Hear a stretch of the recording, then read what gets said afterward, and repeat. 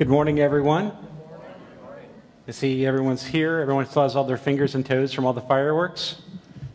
That was a joke. Just, you'll have to bear with me. I'm going to warn you, my jokes today are not going to be very funny. I'm going to warn you that I'm a little uneasy this morning, especially with this topic. If you're visiting with us this morning, my name's Thomas, and normally what you're going to see up here is you're going to see that guy who is just singing and playing the guitar so ably will be up here preaching as well. He's a very multi-talented guy. Really is a cool guy. And normally you're going to see him up here instead of me.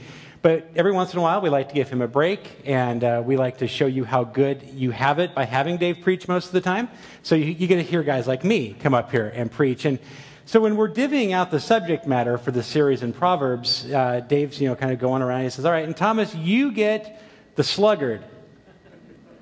But wait a minute, Dave. Are you calling me lazy? Are you saying that I'm a So I'm a little. I don't know if I should be offended or, he didn't ask me to preach on parenting or trust. No, you get the sluggard. You're lazy, I guess. I don't know.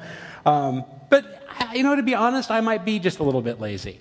All right? I think in a way we all are just a little bit lazy. I'm always thinking of lazy ways to get fit.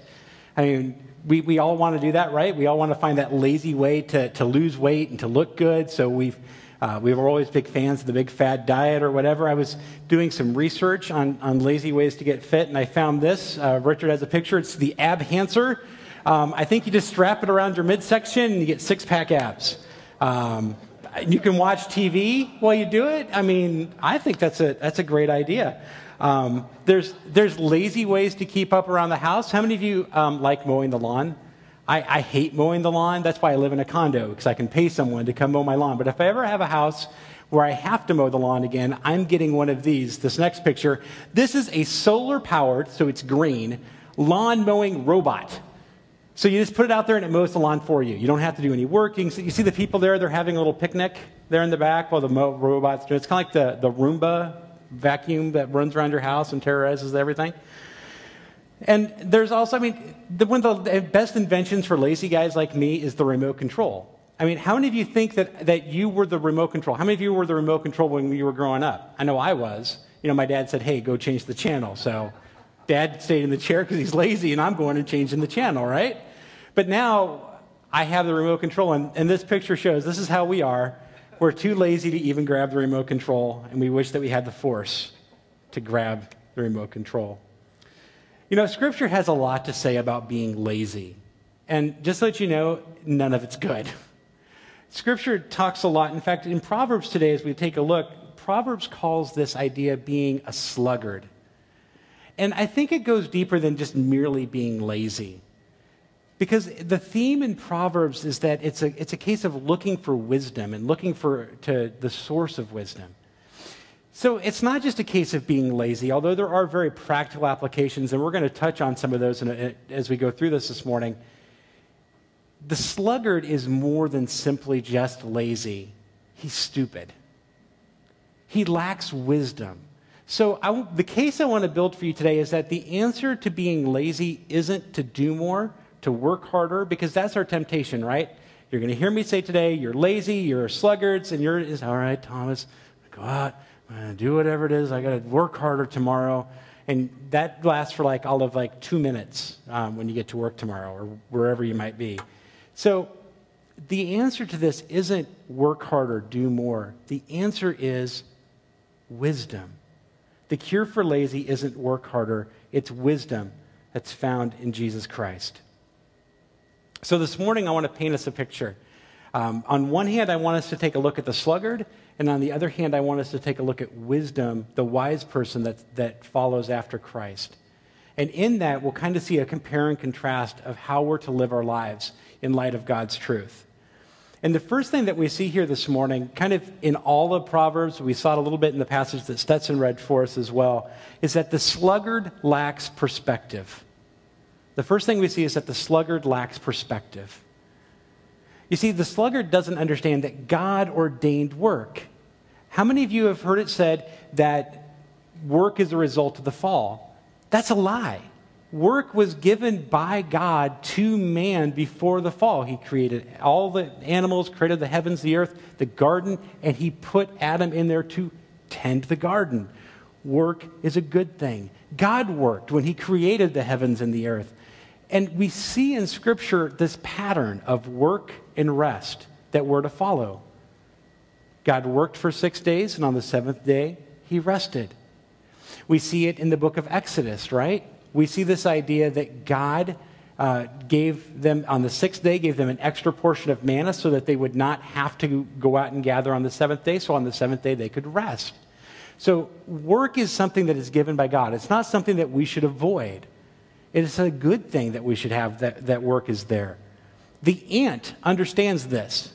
I think it's fascinating that God tells us to consider the ant. The last time I considered ants was when my house was invaded by them this past spring. Literally, it was just ants everywhere. And so, we had to go declare war on the ants that had invaded our house. But consider the ants. No one tells the ant to go out and to gather food. They go out and gather food because they know that's the thing to do. And they know that there will come a day when they won't be able to gather food. The ant understands this idea. The idea of the sluggard, though, is just this idea that the sluggard has this warped view of work and rest. He views work as something to be avoided and rest something to be magnified. And so for him, it's rest, rest, rest, rest, rest, rest, rest, rest, rest. There's no cycle of work and rest. So the sluggard lacks perspective. He doesn't see the big picture that God ordained work.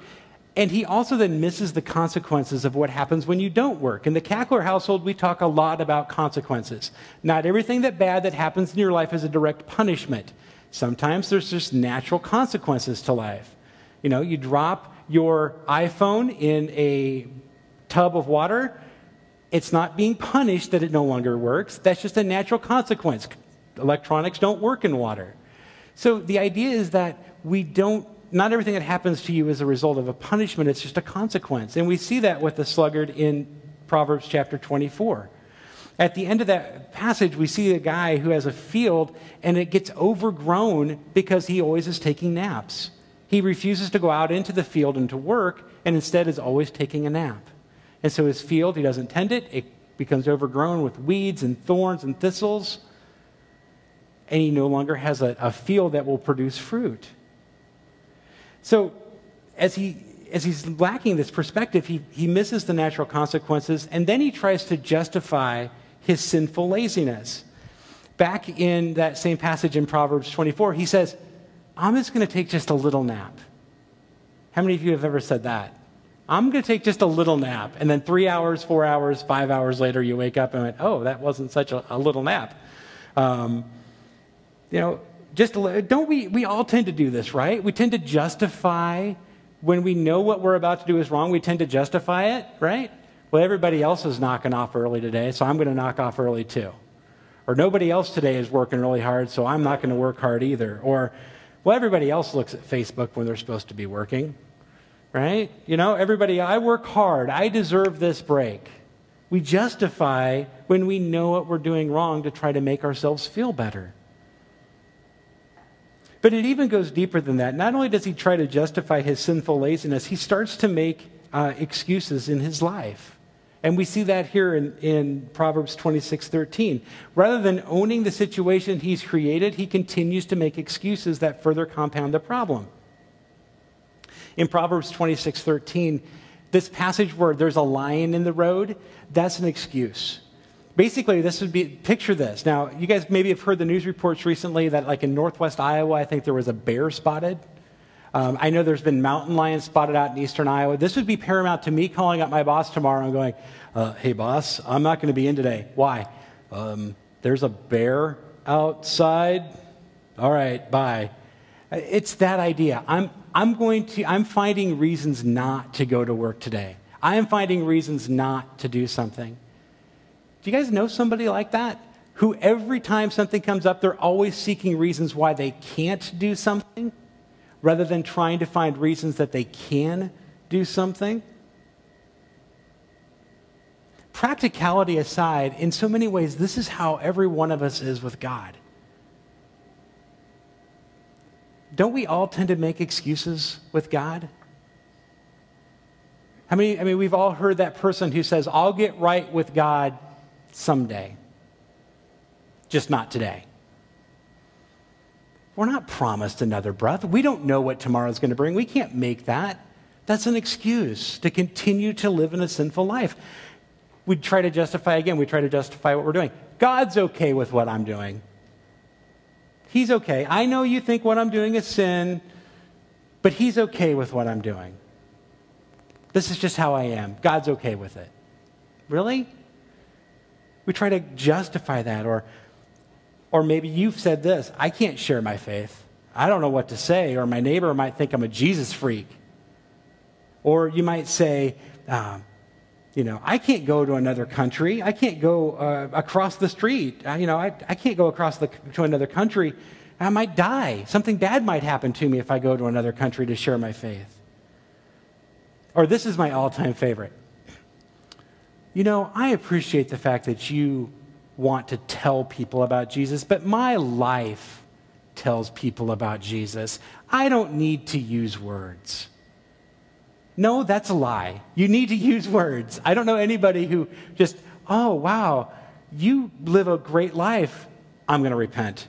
No, that's not how it works. The gospel has to be boldly proclaimed.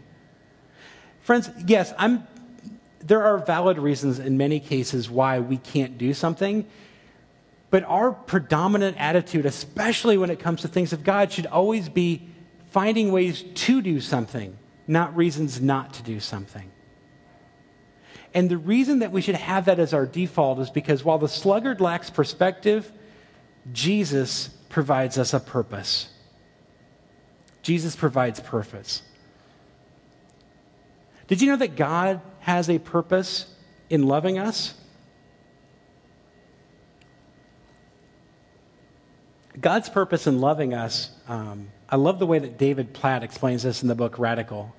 He writes, God so loves me so that I make him, his ways, his salvation, his glory, and his greatness known among all the nations.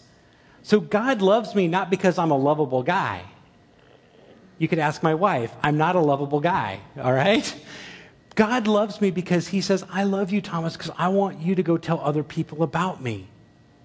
That's your purpose in life. The sluggard lacks the perspective to see that. He just sees what's going on all around him. He doesn't understand that God gives him a purpose for his life. Biblically, this idea lines up. 1 Corinthians 10:31 says that we should do all things for the glory of God. Exodus 9:16 says that for this purpose I have raised you up to show you my power so that my name may be proclaimed in all the earth. Our purpose in life is simple. It's to glorify God. That's what we were created to do. To sing praises to him, to tell other people about him. That's what we were created to do. So let me ask you, do you think you have no purpose in life? It's because you lack the perspective as a follower of Christ. The solution to your laziness, to your sluggardry, is not to work harder. It's to gain the perspective of your purpose as a follower of Christ. The solution for laziness isn't to work harder, but to trust in the wisdom that's found in Christ. So the sluggard, we see, lacks perspective, and that lack of perspective causes him to lack motivation. And that's the second thing that we see here, is that he lacks motivation. In Proverbs 26:14 that we read a moment ago, he sees no reason to get out of bed. I have a picture of a guy who's like this. That's a pillow. I think it's that he's laying on. It actually has little holes for the speaker of his phone, so he can still talk on the phone while he's doing that. It's called a pillow phone. It's amazing what you can find on the internet. I love this next verse. The picture is that he lacks motivation to even feed himself. His hunger doesn't even motivate him to eat. It's like he puts his hand in a dish, he grabs the piece of pizza, and he goes, oh, that looks good, but that's a lot of work to lift up that piece of pizza. Man, I just don't know if it's worth all that work. if he's at my house, he gets the piece of pizza yanked out of his hand and I eat it because I love pizza. But so what is the world's solution to a lack of motivation, right? You know, we go to motivational speakers. We got a motivational speaker here. You guys all know Matt Foley, motivational speaker. I live in a van down by the river, right? So we go to motivational speakers, we read motivational books, or we provide carrots. Isn't that the popular way in our culture today is we provide a carrot? If I go more than 2 minutes, Julie, shut me up. I hate carrots. Not like carrots like you eat, but these carrots that we dangle in front of people. Because ultimately what ends up happening is you have to continually make the carrot bigger and bigger and bigger. So if everybody gets a ribbon in Little League, then all of a sudden everybody's got to get a trophy at the next level, and then pretty soon everybody's got to get 2 trophies, and then they got to get a car, and by the time they get to high school, there's nothing left to give. Because all you're doing is rewarding them, you're just giving them a prize rather than teaching them why they should be doing something the way they should do it in the first place. Okay, I didn't go 2 minutes. Aren't we this way, though? Again, I want to ask you, aren't we this way with God? Don't we lack motivation to do the things that God's called us to do? And again, we make excuses. I don't want to study God's word because I know all I need to know to get to heaven. Or, God, if we bargain with God, God, if you want me to do X, then you need to do Y for me. Or one of the stories that just makes me want to scream is the story of William Carey, the father of modern missions, when he was trying to raise support to go to India to take the gospel to the Indians. Somebody told him, he said, "Young man, sit down. If God so chooses to save the heathens, he will do it without you." Like, we justify our disobedience. Or maybe we sit back and we say, I don't have the motivation to learn because there are just some things I'm not meant to understand. I was leading a study in Revelation one time, and somebody looked at me and said, I don't understand this. I don't know why we have to learn it anyway. It's not important. Like, it's in his book. He wrote it down. I would think that it's important for us to know. If he took the time to write it down, maybe we should try to at least understand it. You see, the problem isn't that we lack motivation, it's that we don't understand our mission. You see, the sluggard lacks perspective, but Jesus gives purpose, and that purpose leads to mission. The answer isn't Matt Foley. The answer isn't motivation. The answer is for us to understand what our mission is. Yes, our mission is to go and make disciples, Matthew 28. I understand that's why WCC exists. I understand that our goal is to, as Colossians 1:28 says, is to present everyone mature in Christ. But I want to challenge you with a different idea that I've been reading about this past week. I want to challenge you with this idea, and the idea is found in 1 Peter 2:9. 1 Peter 2:9, it's up there on the overhead. It says, "But you are a chosen race, a royal priesthood, a holy nation, a people for his own possession, that you may proclaim the excellencies of him who called you out of darkness into his marvelous light." Did you know that you're a priest? It says so, right up there. A royal priesthood. Now understand that when Peter wrote this, he had in mind the Old Testament priest. And so to really understand the implications of this passage, we have to understand what the role of the Old Testament priest was. One of the books I was reading for school is a book called Truth to Tell by Leslie Newbigin, and he writes this, and I think it sums it up so well. He says, "This priesthood is clearly something to be exercised in the midst of secular life of the world. Every Christian in the course of secular employment is to be present as a representative of the whole priesthood, thus bringing the secular world into its proper relation to God." Friends, Jesus Christ is Lord over everything. He's not just Lord over this church. He's not just Lord over all believers everywhere. Jesus Christ is Lord over all. As our job as ambassadors, is the way Paul writes it in 2 Corinthians 5:20, as ambassadors, as priests, we go and we take the gospel. We take the kingdom of God and we tell people and we help them to understand that Jesus is Lord even over their life. Jesus is Lord over all things. And so when we think about it in that context, we understand what the priest did. The priest in the Old Testament acted as an intermediary between God and man. The Old Testament priest he was the one that offered the sacrifice. He was the one that prayed for the people. He helped explain what the things of God. Do you act that way at work, at your job? Do I act that way at my job? Stetson, don't shout no, because I know that's what you're wanting to do right now. Because I don't.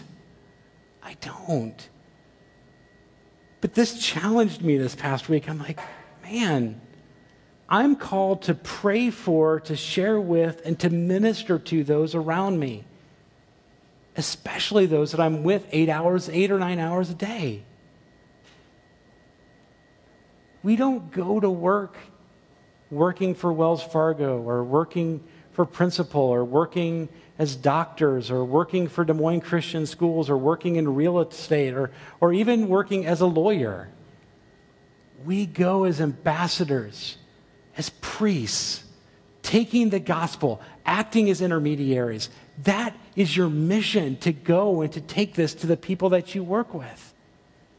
It's hard to be a sluggard when you go to work tomorrow with that as your purpose. When you're looking for ways how you can minister to people, how you can share with people, how you can just love on people, pray for people, pour yourself out, give your life away to those around you. The answer to your lack of motivation is to view all of your life as mission. And that mission is to make the name of Jesus Christ known to all the nations. His mission has become our mission, and that is to seek and to save the lost. The answer to a lazy lack of motivation isn't Oprah, it isn't Dr. Phil, it isn't Matt Foley. It's Jesus and his mission to seek and to save the lost. So as an aside, I want to ask, what are you doing to prepare yourself for this mission? I have to admit, there's a certain spiritual connotation to the idea of the man who puts his hand in the food and won't bring it to his mouth. In Deuteronomy 8:3, and Jesus quotes this during his time on earth, it says, "Man does not live by bread alone, but man lives by every word that comes from the mouth of God." You know what? There is no reason why, as this church, as the American church, we should be as spiritually ignorant as we are. I was shocked to learn this week, because I thought, well, I wonder just how many, different English translations of the Bible there are. Did you know there's almost 1,000 different translations and paraphrases of to English for the Bible? There are people out there who don't even have one translation of the Bible in their own tongue. We have close to 1,000. And not only do we have it in so many different flavors, if you will, we have it on our phones, we have it on our Kindles, we have it on our computers, on the internet, and this really cool new technology called print. We have the Bible everywhere. Moreover, we have world-class Bible teachers who give their stuff away on the internet. You can go to, pick your favorite theologian. You can go read all of Spurgeon's sermons. They've got them posted online. You can go and download them and read them. You can hear guys preach God's word. You can go take seminary level classes, not for credit, but you can take seminary level classes, hear the lectures, get the book list, read the books, understand what the assignments are for free. It's all online. We have a veritable feast of God's word and teaching in front of us, and we can't be bothered to lift our hand back to our mouth.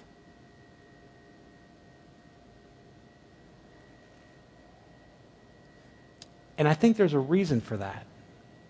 And it's actually the third thing that we see in the sluggard. Because for everything that the sluggard lacks, there is one thing he does not lack, and that's pride. He's haughty. The sluggard is an arrogant, pompous know-it-all. In 26:12, he is wise in his own eyes. In 26:16, we read he is wiser than 7 people. Now, understand when you read that in the Old Testament, 7 is the mark of completion. It's everyone. So you would actually read that he thinks he's smarter than everybody else. This is the person who never listens to anyone else. This is the person who thinks that they know everything else. Don't we all kind of know that person? You try to counsel them, like, yeah, whatever. I'm not going to do it your way. Scripture calls this person a sluggard and a fool. I'm convinced that the reason why we can't be bothered to lift our hand back to our mouth with the feast of God's word is that we don't see the need, or we're afraid of what he might ask from us, or more than likely, we're just comfortable in what we know. We've got our own little life. We got our own little comfort. We are wise in our own eyes. And we don't seek after God because, well, what does God know? I've got my degree. I've got my 2.5 kids. I've got my dog. I've got my SUV. I've got my nice house in the suburbs. God, don't ask anything from me because you're not going to get it. Because I've got my plan, and my plan is to go and I'm going to work and I'm going to climb the corporate ladder and I'm going to sock a lot of money away into the 401k and into the college savings account and send my kids to college. And then someday I'm going to retire and I'm going to sit on a beach.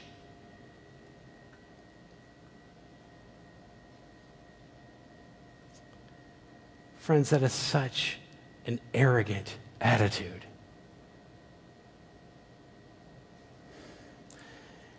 When you understand the mission that God has called you to, you have no choice but to be humble before him.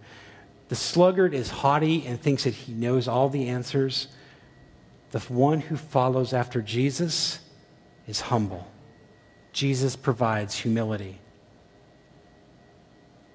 People have asked me, off and on as the past years I've been in seminary, they've asked me, what are you learning?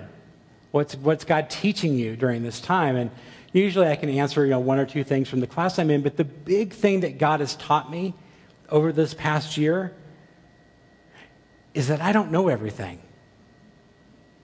I know that's shocking, especially if you're Julie, because I tell her all the time that I know everything. So, moreover, the more I learn, the more I realize I have more to learn.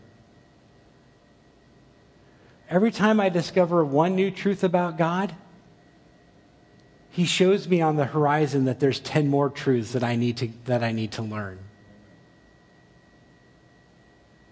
The haughty person says, I've learned all I need to learn. The prideful person says, I don't need to follow after God. The humble person says, what else is there, God? Show me. Teach me. I believe that so often we are spiritual sluggards in our lives because we refuse to listen to God because we think we know better than him. We know better than God. Tim Keller shared this quote recently, and I just love it. He says, worry is not believing God will get it right, and bitterness is believing God got it wrong. I love that quote. So, friend, I'm going to ask you, in your prideful eyes, where do you think God is not going to come through for you? And let me challenge you to repent. Trust that God will get it right, that God is in control and that he is sovereign over whatever situation it is. Where are you bitter? Where do you think God messed up? Repent of that. God works all things together for good for those that are called according to his purpose, even when we can't see it.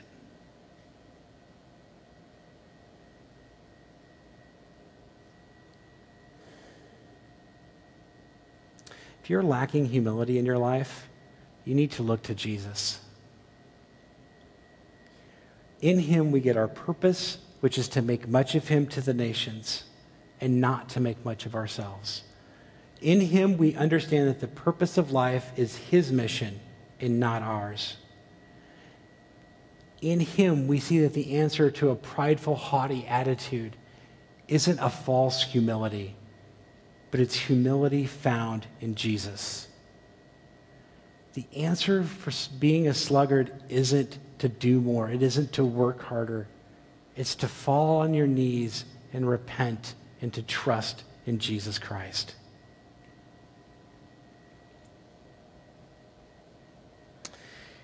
We've talked a lot in this series about what the purpose of Proverbs is, why it's in the Bible. One thing that's really came to me over this past week is that one of the ideas is why Proverbs is in Scripture is that it is much like the law. If we understand that one of the main purposes of the law is to act as a mirror, to show us where we come up short to God, I think so too Proverbs is a mirror that we can hold up in our lives and we can look at ourselves, as James says. And what we want to be is not the man who looks at himself in the mirror and goes, yeah, I see that big splotch of stuff on my face, and turns and walks away and does nothing about it.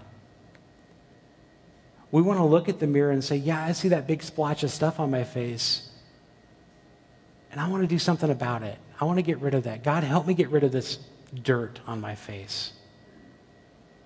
So let me ask, do you see a little bit of yourself in this? Do you like to make excuses? Do you like to justify your sin? Do you like to come up with reasons why you can't be obedient? Do you come up with reasons why you can't go to work? Do you lack the motivation to give everything, every moment of your life? Do you kind of think, I've got my plan, I've got my roadmap to retirement, and nothing is going to keep me from it? If you do, then you're a sluggard. And if we ended there, it'd be depressing. You guys would go home, you'd be sad, not even fireworks could cheer you up.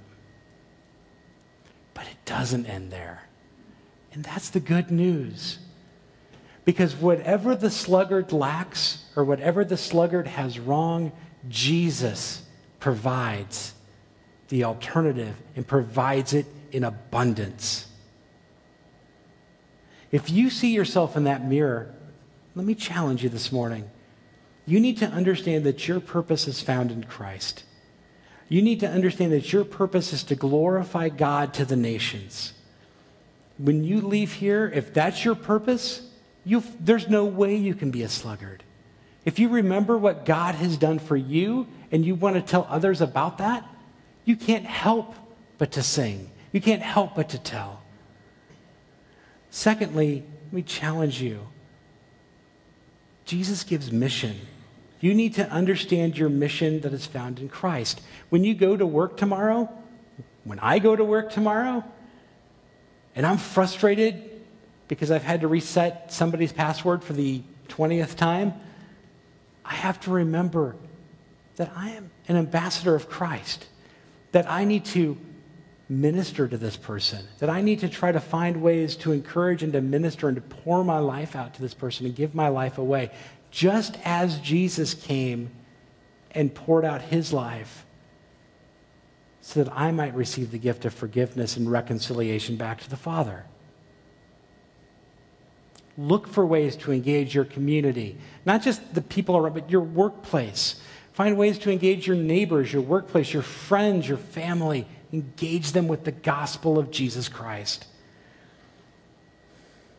And finally, you need to understand the humility that comes from being a follower of Jesus Christ.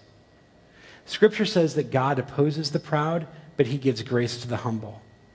You need to involve yourself in community that will pour out their lives into you, that will speak into your life, that will encourage you, and will help hold you accountable. Because, friends, I will guarantee you that I think I start work tomorrow at 8 o'clock. By 8:05, I will have already blown points 1 and 2.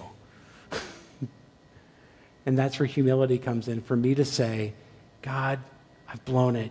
Forgive me. Get me back on track. Help me out. I need you. Holy Spirit, I need you. Father God, I need you. That's humility. That says, I can't do it my way. I have to do it God's way. When you leave here this morning, remember that you don't necessarily have all the answers, but God does. We need to listen to him, be obedient to what he calls us to do. And in doing so, we understand that the answer to being a sluggard isn't in doing more and trying to achieve more. The answer to being a sluggard is found in Jesus Christ. Let's pray. Father God, I thank you. We love you.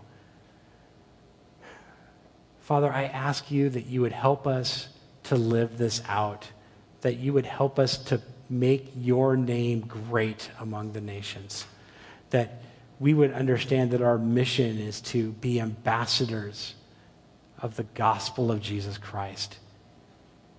And above all, Father, I pray that when we do blow it, that we would act with humility and that we would trust you and that we would know that your plan is better than our plan and that your ways are better than our ways. Help us to seek your ways this week. We thank you and we love you. In Christ's name, amen.